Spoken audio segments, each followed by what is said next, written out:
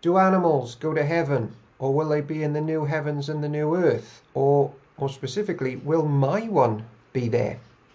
So, in a recent lecture I was in, my friend Beth, her budgie has just died, and she asked the speaker this question because it was a Q&A session. And Paul Blackham was the speaker, and the next 7 minutes are what he said. And I'm in a church which is full of animal lovers and Bible lovers and Jesus lovers, so I hope you enjoy this video. It's a strange thing, because I've often had people say to me, believing that they are articulating some sort of Christian teaching, they'll go, no, animals don't have souls. Like, that's Christian, that is. And I'm like, that's whatever that is, it ain't Christian. That comes from Greek philosophy.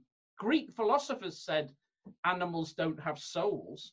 The Bible literally starts by saying that animals have the breath of life in them, exactly the same as human beings. The nephesh, the breath of life. So it's a totally weird concept to even imagine. Why would anyone imagine animals do not have spiritual life? Of course they do. In the Psalms, like Psalm 104, they look to the Lord for their food. And when he turns his face away, they get frightened. Why would they be frightened when he turns his face away unless they know him? I love it in Job when it says, literally, the Lord says, ask the animals, they'll tell you. As if like all the animals understand theology, they understand the Lord. You need to talk to them about stuff. Psalm 104 is absolutely wonderful about the spirituality of the whole creation. The birds. Oh yeah, and like I love it when Jesus says that the animals, the birds, and this is relevant to Beth's bird especially, birds trust their heavenly Father.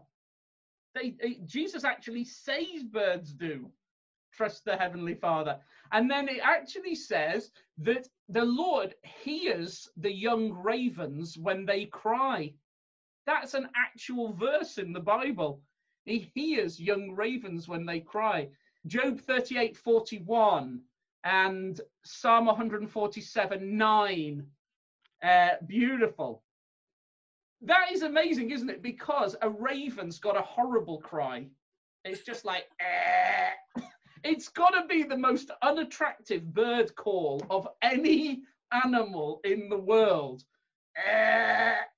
And so that's obviously why the Lord's picked that one out, because he's thinking when people hear that, people will think that's not spiritual animal.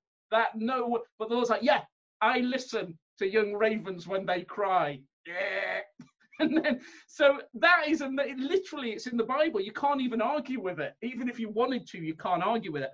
And then there's that lovely thing in Genesis 9. This is one of my favorite ones, that it just says, it's Genesis 9 and verse 5, that the Lord is going to require every animal to give an account of itself. When will he do that? Well, it's on the day of resurrection, isn't it? That's when he says, I'm going to require an account. Everyone, animals and humans, must give an account of themselves. When will that happen? Well, that's on the day of resurrection. So all the animals have to give an account of themselves. Now, I'm glad I don't have to judge that. I'm not quite sure what the budgie is, what criteria are relevant to asking about. Well, I suppose that it trusted the Lord for its food and everything like that. But it actually says it in the Bible. And at the end of Jonah, of course, you'll know that the Lord says he's as concerned about the cattle as he is about the humans. But if you want to just go a little bit deeper as we sort of pull this, think about this. We know there are animals in the new creation because Isaiah describes it in Isaiah 65. You get all that there. Yeah, there we are. And then also at the beginning in Isaiah 11, the wolf, the lamb, the leopard, the goat, the lion, child, cow, bear, cobra, viper, ox, lion. It's an absolute zoo. in Isaiah 11 from 6 to 9. There's absolutely tons of, so we know absolutely not even up for discussion. There are loads of animals in the new creation. Where did they come from? Well, now, they had to come from here. Yeah, exactly. See, some people say, well, the Lord will just make some. And I'm like, well, hang on. Why would he do that? He's already made them. He's already made the loads of examples of those creatures. So let me put it to this way. This is how I sometimes help a person. If we take a seed, and this is the example Jesus uses, if you take a seed and you bury, you know, give it a funeral, dig a grave for that seed, put it in, cover it over, that's the funeral done now, and it's dead in the ground. And then, of course, we see it all the time.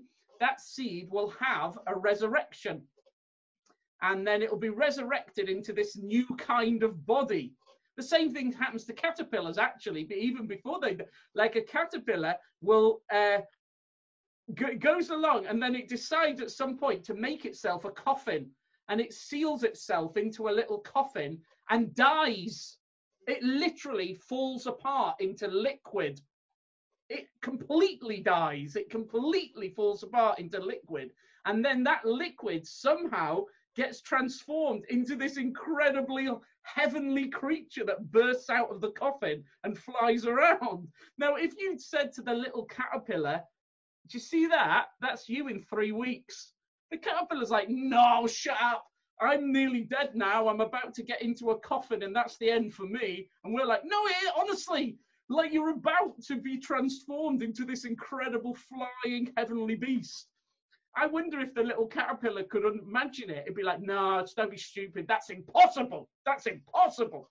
And same for the seed. If we said to the seed, look, honestly, just see that massive tree. It's 800 years old. That's you. You're going to be that. No, don't be stupid. That's totally ridiculous. But it is that. And so in the same way, we're used to the idea that you plant a human body in the ground, right?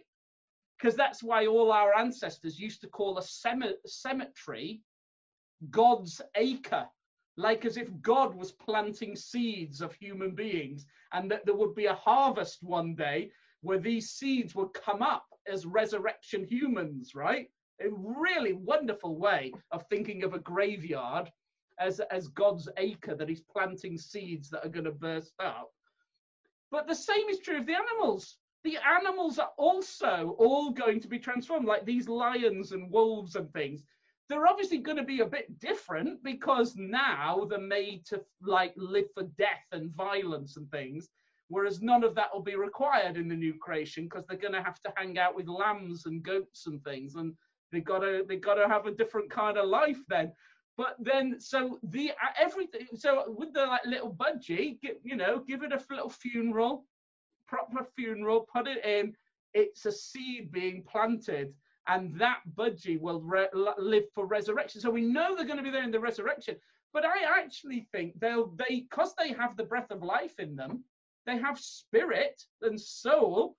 I think they're with Jesus now. Why wouldn't they be? That's what soul and spirit's all about. So I could go on about this a lot, but maybe that's enough.